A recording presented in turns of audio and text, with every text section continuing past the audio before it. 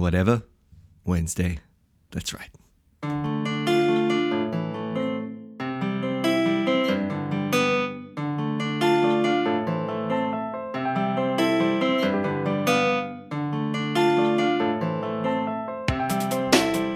Andre, what's going on? It's going right, bro. Are you How's awake? it going? Are you with us? I am. It's not too bad, but it is Monday night, and it's getting late. So I'm not going to be my usual chirpy self. I think that's a good thing. Yeah. That's a good thing. I think I like Sleepy Andre better. It's just you're more thoughtful and more sort of just, I don't know, contemplative. Slow. It's just that whole caffeine-driven Andre. I don't know. I don't even know that guy. Who is that guy? Totally. So hey, one thing to say, just up front, people can't see this, but I'm looking at you. You're looking at me. We got no jitters. Yeah. We got no anything because I'm going at 100 megabytes a second, if that's how you say it or whatever. But I am cruising on fiber, and that is fast, dude. And I'm seeing you, and we're like talking. It's crazy. This is how it's meant to be. There's nothing. There's no robotic voices. It's like just smooth. Although, as you said that, your voice went a little bit robotic. Did it? Yeah. The irony was profound. But I'm looking at your messy office. I mean, what is that even? It's just like you got books and everything. How do you even work in that mess?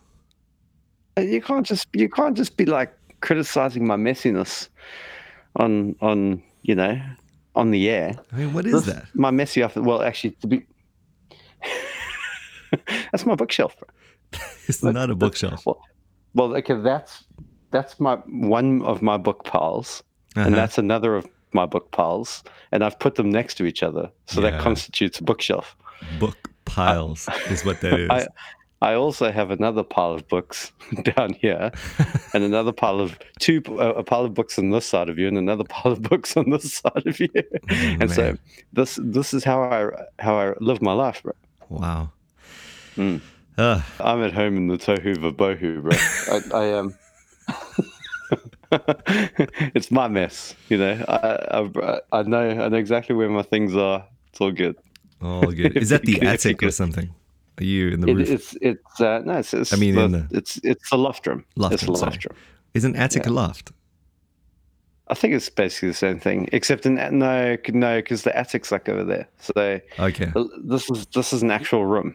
So this is the third story of the house, whereas the attic is through that cupboard, and that's where I store stuff. And I can see that. Anyway, so all to say, we've moved into a new phase of Two-Age Sojourner. Man, now I can it's like see properly interactive. Where I can look into my brother's eyes. Oh boy. Except our faces are covered by these pop screen things. Yeah, massive black loops in front of you. I literally can only see your eyes. I've never noticed how beautiful your eyes are, Mike. Totally. They're beautiful. How the light from your own death saw glints against you. Yeah, well. Man. It looks cold there as well. You were like you got hat. Yeah, winter has fallen upon us. I would put so usually I have some time to heat the office up, but I was on the drop off duty this morning, and so that means the heater hasn't been on. So that means if I put it on now, it sounds a little while I'm recording. Right. That's not cool. So I'm suffering for the sake of the cause here, but no, it's not too bad. I mean, winter is upon us though, so. I kind of like it though. I like winter, man. This is, even though my wife's sick right now and like 2 of my 3 kids are sick, and still I like it because it's just cozy and you can like. So your kids are sick, but you sent them to school anyway? No, just Kara. She's on a solo mission today, representing the Beck household. Everyone else is sprawled out in the living room and just watching. Oh man, Snowflake. What's that? Snow Princess. Snowflake. Frozen, you mean Frozen, let it go, let it snow? That one. That's the one. Snowflake. Okay. I call it Snowflake. Snowflake. So hey, we've got another problem. You have like 10% battery left, and this is all part of your 30%. Percent battery power. That's not much better. And 36. No. And it's all part of your disastrous sort of thing going on there. But hey, we're Like, I getting it left done. my charger at the church office. Okay. All right. So it could happen to anyone. Now, on that yeah, note, haven't I got a mean, lot of what would juice. be totally tragic Yeah. is if, I mean, as interesting as this conversation has been, it's trying to steer it towards something of any level of substance at all. Okay. before you just go cold and dead on me on the other Okay, side of the what's line, up? and I just have to like solo from this end. So here's what I'm thinking. Try perspectivalism. Actually, actually, I did want to talk about this. I mean, it would be good for theology, but you're not going to make it to Thursday. So I might make it to Thursday. Nah. Yeah, no, okay. Well, go on. What you thinking about triperspectivalism? it's like, I know, it's like try saying Irish wristwatch. What, even once? Yeah, try say it once, do it. Irish wristwatch. Oh, now try Just me. perspectivalism. I can't do that one. That's too tough. It's difficult. It's like who in their right mind thinks I've got a handy little one word catch-all word. I'm just gonna, for ease of reference, I'm gonna create this one word to describe what I'm doing, and it's Perspectivalism. Yeah, you have to have a philosophy background to be able to think that that's even going to be a goer, and that's his thing, philosophy. So I've just been wrestling with it. I know Chris hates it because he had to sit under Frame's teaching at Westminster for, like the entire time, and apparently they just got beat down with the perspectivalism, and so I know people like start twitching from Westminster during that period when you talk to them about it. But obviously I don't carry that baggage. So, for me, it's just a easy dip whenever I want. And I'm just intrigued, with Frame. I was genuinely helped by Vern Poythress's article, who, as Chris says, is kind of Frame's soulmate. I think that's true. Yeah. They kind of, they've got a special thing going on. And the whole, if you've ever read that article, creating space for the spiritual gifts in light of a cessationist framework, I don't know if something along those lines. Have you ever read that? You're not talking about the analogous Yes, that one. Yeah. Yeah. What's it? The apostolic gifts as analogous to something other. Yeah. It was profound when we read it, but it was very complicated. Yeah. No, to be honest, I never found it quite as helpful as you did. Are you serious? Well, because look, I read it on your recommendation, and I was like, okay, I could kind of see where it's going from, but I guess I was just asking different questions. Yeah, probably. Well, the reason I bring that up even is just as a point of reference. I would immediately dismiss. I mean, just from what I've read from perspectivalism, if I would just, and I haven't read a lot, but I have read his little book on it and his primer, and I've just seen it in action in a few examples. And so go check that out. If I'm not going to take the time. Well, we might get to explaining what it is in a second, but just to set it up, the whole thing, I would immediately dismiss it because it seems very arbitrary and tenuous, and what's even going on there, and why is that even helpful? Except for the fact of that article that was written by Vern Poythress, who employed that method. I remember that much, to get to some sort of, not compromise, but just move the discussion forward when it came to that whole Grudem versus Gaffin debate on the spiritual gifts, or at least on prophecy in specific. And I just found, because I had been tracking with that debate, it was my neck was on the line for that, and it was just, I was, really just, I felt the impasse that people were at. I did feel that Gaffin had the superior exegesis. So that much was clear. And yet there were still elements that were not being accounted for. And so, it was very, very helpful in the way that he kind of took the problem. I always put it down to Vern Poythress's math background, because he's got a PhD from Cambridge in math. And he was headed toward that sort of career, and then he flipped over to theology. And I always just sort of thought, oh, well, that's what happens when a mathematician gets hold of theology. He just explodes the nuance and shows you that, you've missed 1,000 options in between.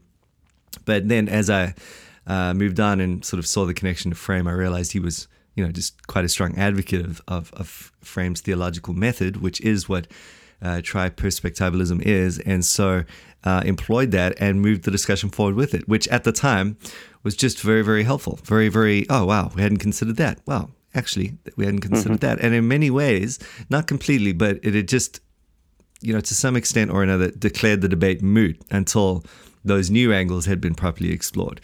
And so I just thought, wow, that is a great way of doing theology and a very, very helpful way to, be ironic and to bring about unity where it's possible. Obviously, it's not going to be the silver bullet that brings the world together and causes us all to hold hands and sing Kumbaya. But it is, it's just a helpful between brothers, between people in basically the same camp. It's a helpful way to just kind of at least probe in areas that hadn't been probed before. So that appealed to me, and that's why I've just decided to check this out before just completely discarding Frame. It's just on the way. And I'm trying to get my head around it. And honestly, it's difficult. It's like a very, very, at some level, it's a very easy concept that he's got hold of here. But at another level, it's kind of, well, where's it coming from? There must have been more than is immediately obvious, with regard to that method. And so, for example, Frame he uses this thing called a triad to talk about three. And basically, this is an epistemological tool, so it allows us to get at knowledge. As those who are knowers, how do we get at knowledge? How do we know stuff? And he would say, well, we're going to always have three perspectives at very minimum, but it seems like there's more than just a minimum involved. It's almost like these are the three, hence the big emphasis on tri-perspectivalism. Although, interestingly enough, Vern Poythress has kind of moved towards a multi-perspectivalism, which seems to sort of complete that problem and get past it, because I think one of the immediate senses that we all feel reading through Frame stuff is like, why three? Why, does it have to be three? What if it's four? What is making it three? But just to complete the sentence and thought there, we get at knowledge via God is the only one that has every perspective on everything. He's the only one that has all knowledge. So we don't have access to God's mind directly, of course, because that would be to make us God. But we do have access to what God has revealed as the norm. And this extends all the way from gravity to logic through to things that are declared normative in Scripture. Not Scripture itself. The Bible is not the normative perspective. That's an important point I've come to grasp. The other perspective is the situational. He talks about a situational perspective.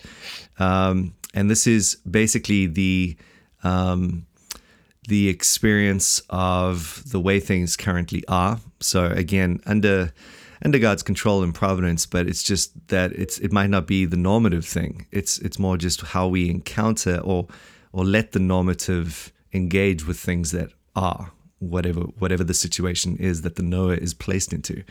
And then, of course, the final one is that the knower himself must, engage with the norm and the situation, which is always going to be through a subjective, and he calls that an existential perspective. So I thought, okay, well, at some level, it'd be hard to think what a fourth perspective there would be. You've only got three. I don't know if you've got anything else that flips to mind, but Well, so you've got these three perspectives: the normative, the situational, and the existential. Yeah. Right, and the normative is basically the things that are objectively true. Is that right? I think you could say it that They're way. like laws, in a sense. Laws, they are like rules, laws, yeah. You just truths. want to, yeah. Let's go with that for now. And then you've got the situational, which is context. The particular context that the knower or the individual finds himself or herself in. And then you've got the experiential, which is what the kind of internal knowledge of the person, the application of that knowledge to the person, or the apprehension of that knowledge in the person. So it's kind of like but you say that the normative is not Scripture. No, because he wants to make a thing of saying, well, the scripture itself, as the Bible, as the 66 books of the canon, as letters that were written, as things that God has revealed, as we come to engage with the scripture, really, we're coming to, as those who seek knowledge, to engage with a thing in the world, right? So all three perspectives need to apply to that thing, which means that as we look at scripture, as you've just said, you're going to have the objective, what are the things it asserts concerning law and normative, Okay. maybe the So you can have all those things within the process historic, of Bible maybe reading. the grammatical exegesis, etc. But the context would be, all right, in which way does it need to be applied? And then obviously the existential, even the other way context around. would be in where did it get revealed? Maybe we were just looking at basic Bible context there, and then the existential would be that final bit, just applying it. Yeah. Okay. Yeah. I mean, So it just so happens that it well, works well for that. And it's kind of Well- eerie the way it works for things, but it's just why. Now just before I let you run loose here, here's the most concrete thing I found, okay? And this is, I think, helpful in that you've got what I have not been as aware of, and obviously Frame is deeply aware of this, having gone through his own journey in philosophy, and that's his thing. But apparently, and I think anyone who's done an overview of Western philosophy will at least at some level appreciate this struggle. But you've had three epistemological assertions essentially that have been pitted against each other. So you've got the rationalists that have come at it, trying to get knowledge through rationalism. You've got the empiricism, which is really what he wants to put as a situational thing. Let's look at the thing as it, as the laws as they interact with the world around us. And then the existential, of course, you've got all of those existential philosophers. So he's saying, kind of postmodern thing. Totally. And he's saying, well, the reason they're not working, and this is the most lucid frame, this is why I'm just mentioning this now, this is the most lucid thing I've found. He says the reason why they're not working is because they have it's the parts and the whole thing. They have no cohesive whole. As a Christian, we don't have to succumb to that problem because we have God as Lord moving us all together. He is the unity in the diversity, as it were, and so that's how the triad and the Trinity somehow links up into this. But essentially, that means for the epistemological issues that we face, we're not faced with the unbeliever's problem in that sense. We're able to bring all of those things in a triadic perspective. And so as to gain knowledge. And so what I find helpful about that is that he's not just cranking those three like angles out from just his thumb, trying to find a cutesy little triangle to work with. He's going, all right, let me look at the history of Western thought or even just thought in general. And this is pretty much all we've come up with. We've had these three, So these are the three that we're working with. I'm not going to try and reinvent that. And yet what I am going to say is that they do come together in a Christian worldview. So I find that helpful, potentially. Yeah.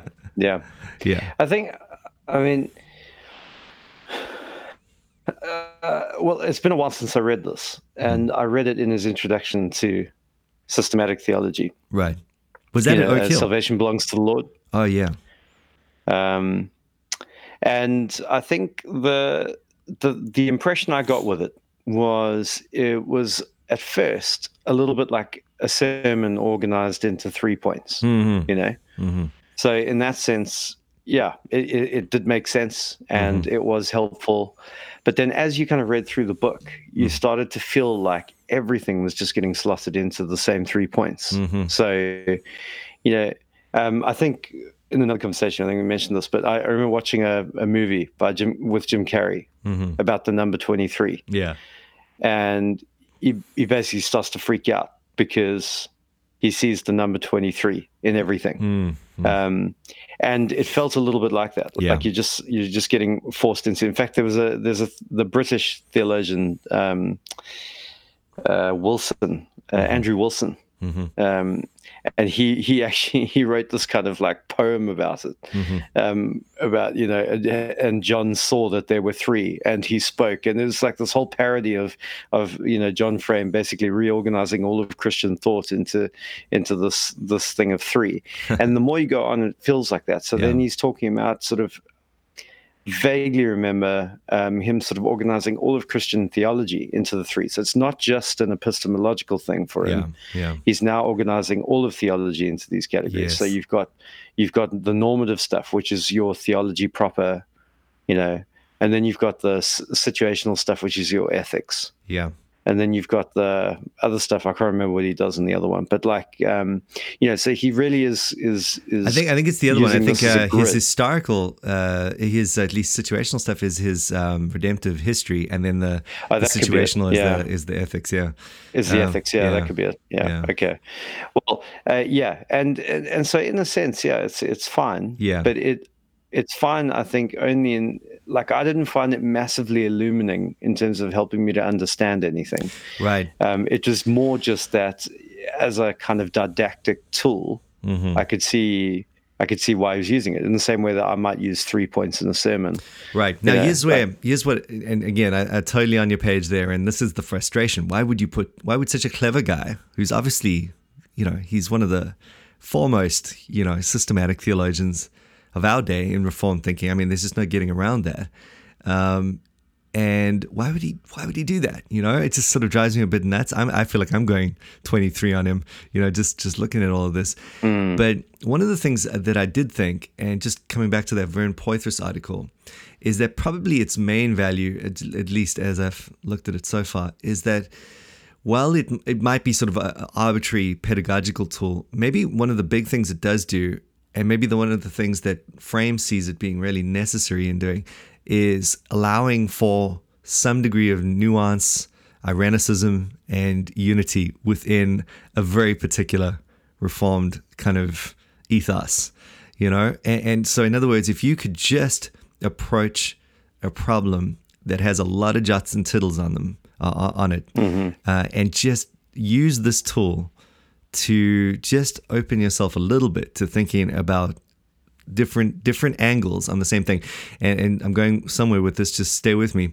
then hopefully you know, that will just move us past the eating each other alive phase as the Reformed Church. You know, that's kind of the overall sense of burden I get from him.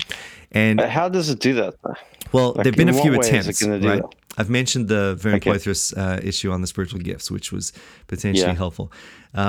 Another way, Tim Keller has used this a lot in his, and again, like for every use of this, you can see how it would infuriate both parties, you know, who believe they have absolute hold on this thing. So, you know, going back to Vern Poythress' thing, you've got the cessationists who would be like, no, it's not a moot debate. Thank you very much, Mr. Fancy Pants, you know, with your triangles and stuff. Actually, we've got some solid, you know, exegesis here, so just deal with it. You know, you're worsening, not helping. And likewise, the side from, you know, Grudem's side who wants to make a point.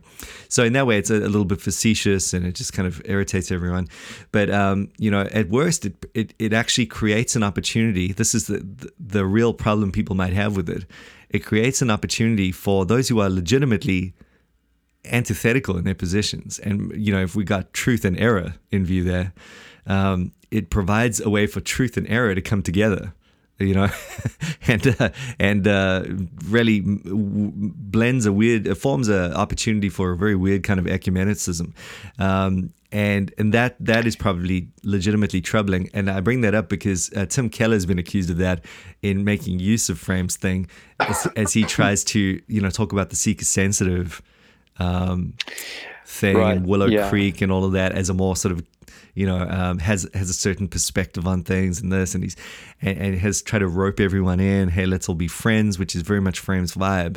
And then there was another instance of it, and well, actually, let's cut to the jugular here because you've got obviously the Norman Shepherd Klein debate that went on, and this is why Kleinians burst into flame when you mention Frame, because he would essentially got law and gospel, right? And this is vivid. I've just read the page where he deals with this. And he's written a whole article about this, about the way that law and gospel are not antithetical.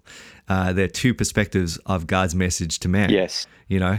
Okay, And so interesting, yeah. you end up with him, and what he was trying to do there is go, hey, guys, in the Theonomy/Shepherd camp, who are heretics, you know, according to the other guys. And hey, you Kleinians who've got this sharp sort of angle on grace and whatnot, I think you just need to see each other, you know, in a different perspective. Yeah. And so you see Frame's heart behind that is good, and the whole thing is kind of driving towards unity, and that tool is being employed there. But that's the closest to home example of why it would infuriate, you know? Because we don't want that. Okay, that's interesting. So he's not saying that you have to view them all. You have to be doing them all at the same time. He's saying that some people are doing them from one perspective and some people are doing it from... So some people are coming at it from a normative point of view. Some people are coming at it from an existential point of view. Is that what he's saying? Yeah, he is. So he's saying he's giving... the same thing, but from different angles. Right, and he says... I didn't get the... I didn't get that when I read him. I thought what he was just saying was, look, guys, there's three aspects to theology, you know? And I was like, well, in some sense, that's he's stating it very clearly, but he's stating the obvious. Yeah. Yeah. Much in the same way that you could say, look, there's two aspects to the Christian life: love God and love your neighbor. Yeah. Yeah. Totally. You know? Two perspectives right there. Exactly right. Exactly. So what is the third one though? What is the third one? We need a third one. Yeah, I know. Well, you can't have a 2.7. This is the problem. So you have to come up with a third one. That's what poems are for. It's better if you alliterate. Yeah. That'd be better. That's alliterate or a poem. It ends with... You just went robot. You just went robot. Points. Oh, no. Did I? You just went robot. I'm turning off the video. It's because I'm on 11%. Oh, that's why. So it's not my broadband? It's not my fiber? No, it could be mine. To be fair, my extension thing has been playing up lately, so I don't know if we're getting the best of my Wi-Fi. Right, man, I'm kind of fragile on that point right now. All right, 11%. What do you want to say even? What are you saying? Come on, say it already. 11%. I don't know. What are you saying, bro? What are you saying? 10%. I don't know what are we talking about? Yeah, I read Frame like 10 years ago. I'm like not as into Frame. It's not... I don't know. I don't know what to say about it because I don't see, apart from it being a didactic tool, which you can take or leave insofar as you find it helpful, I can't see what possible benefit it is. What is interesting to me is that because I'm doing a lot of reading at the moment on philosophical movements and their impact on evangelical hermeneutics, that there are raging sort of debates as to things like whether or not we should be adopting the more sort of modernist and postmodernist views where we consider the reader as part of the hermeneutical cycle. So when you're interpreting the Bible, it used to be from the Reformation onwards that you're looking for the objective message in the text. What did the author intend to say to his audience? Yeah. And once you found that, you found meaning, and once you found that meaning, you could then apply it to yourself, right? And now, because of modernism, postmodernism, and the kind of, there's no real objective truth, there's no meta narratives. It's all about the individual and about your truth and about the experience of it for you. And so now in hermeneutics, lots of people, it's like when you're sitting in a Bible study and everyone goes around and says, well, what this means to me is, and then the next person says, what this means to me is, and it's like the complete opposite of what the first person said. But instead of saying, well, which one is right, you just say, oh, that's lovely, and move on to the next person who says something completely different yet again. Totally. And so you end up with that kind of vibe. And so if he is saying that it's okay that you're approaching it from the existential point of view without also approaching it from the objective point of view or the normative point of view, and at the same time thinking about what that means for the redemptive historical biblical theological themes in the Bible, then I think that's a big problem, bro. That's a big problem, except that that's not what he's saying. And I'm pretty sure of that. And, I think he would have been kicked out a long time ago if that was the case. He is making an emphatic point that he's not embracing perspectivism, which is again, that postmodern kind of deal. Objectivity is key. It's the whole concept. It's, because God is God. Really the matter is, how do we get at objectivity? That's the issue for him. And then and this is where I think I might probably get into trouble amongst Kleinians, in that, even where he is talking about law and grace being, perspectival, he's very careful in the way that he does it. I sometimes I wonder if he knows what he's doing, or if he's just like mercifully not stepped in the turd, because, like, for example, he'll talk about law and look how law and grace are in every covenant, and everyone agrees with that. No one doesn't agree with that in terms of, in some way, shape, or form. Everyone understands even prior to the fall there was an unmerited favor of some kind. Without sin. It wasn't a demerited response to sin, but it was God being condescending in mercy. So in that sense, the term grace could stand, albeit unhelpfully. After the fall, you've got grace, and God gives commandments. Even in the new covenant, we've got grace, and we have commandments that we need to obey. So the question is never, is there grace and law? The question is, what is the principle of inheritance? And this is what Frame either doesn't understand or has avoided masterfully, But when he states the issue, he states it in such a way that we have to agree. I find myself going, well, I can't not agree with him. Yeah. And yet I really don't like the language. I feel it's irresponsible to say law is another perspective on grace. But he acknowledges in all the times he deals with it that he's not saying that law as a principle of life is a perspective on grace as a principle of life. And so, he's but at the same time would have no problem seeing the law of Moses as being containing all of these elements in the same way that the new covenant contains all these elements. And look, lucidly, he's definitely on that side of the camp. He's maybe not mono-covenantalist, but something along those lines. Just a classic reformed covenantal guy in that sense. But that's not a heresy thing. That's just it's a normal kind of we hate it thing. But it's just so you got to hear the guy out. If not closely observed, it could be a heresy thing. It could, well, that's it. And maybe Frame's just taking one step closer to enabling people with that heresy, which is, I think, what Klein did when he wrote against Frame. He said, listen, what you're doing here is not only are you defending a guy in heresy, but you're sort of enabling this heresy, by giving them further tools. Yeah. So it's interesting because Frame probably wasn't doing that. He probably was just being his contrarian self. Here's the value of Frame, as I've seen so far. He just forces you to think through your own position, and he does so. I mean, he is good at it. He's it's his thing. He's contrarian. Whatever, it's like whatever you say, he's going to come up with the other point that'll really get you squeezing through the keyhole of your own mind to just make sure that you're not so sure of yourself for no reason. And at that level, amen. It's just that when it starts getting irresponsible with language, I don't know. I suppose you just have to start taking some responsibility for that. But you know what I've done? And hopefully this will fuel some further discussions. Let me just pull it up quick without 1% battery remaining time. 4%, bro. Beauty. All right. Let me just 4%. I just purchased a book for freaking, I didn't even know, bro, $100. Don't tell Candace. What? It was huge. What? That's so expensive. It was a dissertation. I had to have it though. Could not have it. It's not even an option, bro. It's not even an option that I don't have this.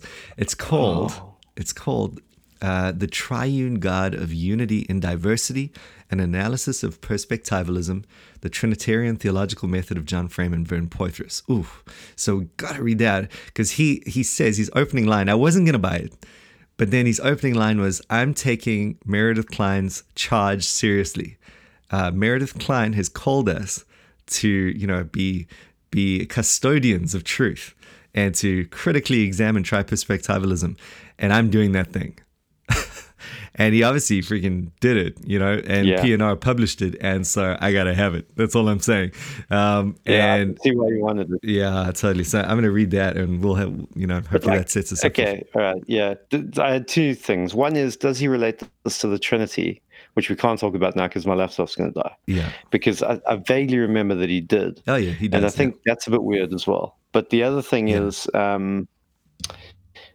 like, is anyone even bothered about it? Like, is Frame's tri-perspectivalism actually making waves? Because I don't think it is, as far as I can tell, just, you know, around the grapevine in the UK. No one's really talking about it massively. It's been controversial for sure.